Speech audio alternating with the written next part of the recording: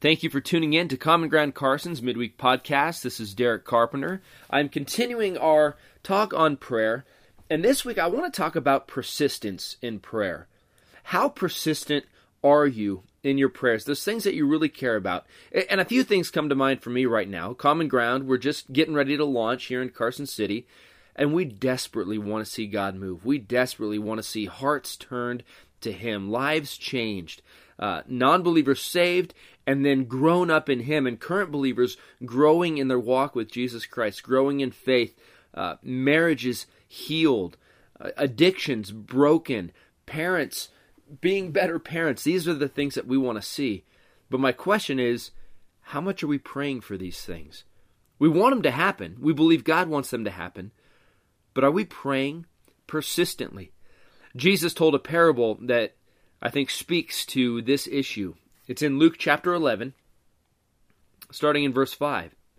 And He said to them, "Which of you who has a friend will go to him at midnight and say to him, 'Friend, lend me 3 loaves, for a friend of mine has arrived on a journey, and I have nothing to set before him.'"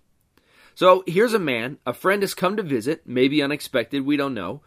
But hospitality in the first century dictated that you would put food before your guest. And so here, a guest has come, he has no food, so he goes to his neighbor, calls him a friend, knocks on the door and says, "Lend me 3 loaves. Well, here comes the answer from within, verse 7. And he will answer from within, "Do not bother me. The door is now shut and my children are with me in bed. I cannot get up and give you anything."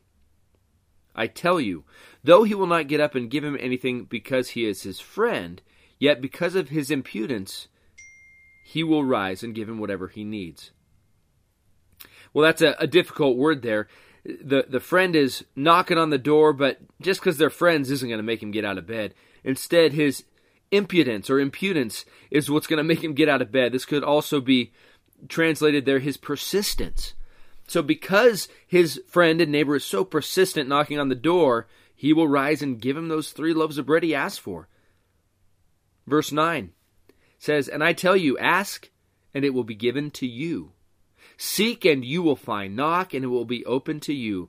For everyone who asks receives, and to the one who seeks finds, and the one who knocks, it will be opened." The point here, Jesus is teaching that we need to pursue God in prayer, persistently, like this man who knocked on the door, knock, knock, knock, just for a few loaves of bread. Are we pursuing God in that way? It says here, "Knock and it will be open to you. Seek and you will find." Everyone who asks receives.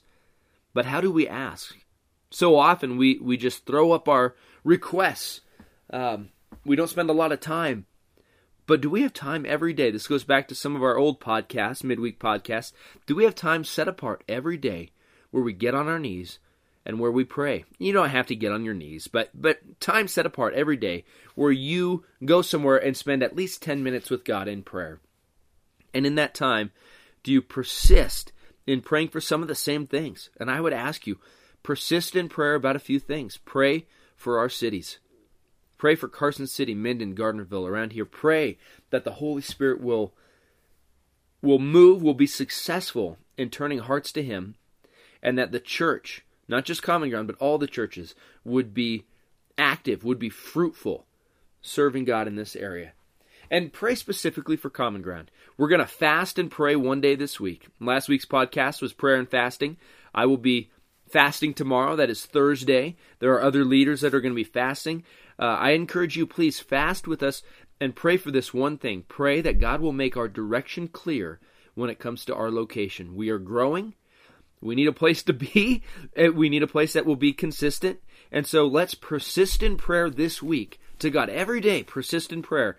One day, fast. And let's pray that God will make our direction clear in this area. Now, look at your own life. Look at what else is going on. Where else do you need to be persistent in prayer? Just knocking on that door over and over.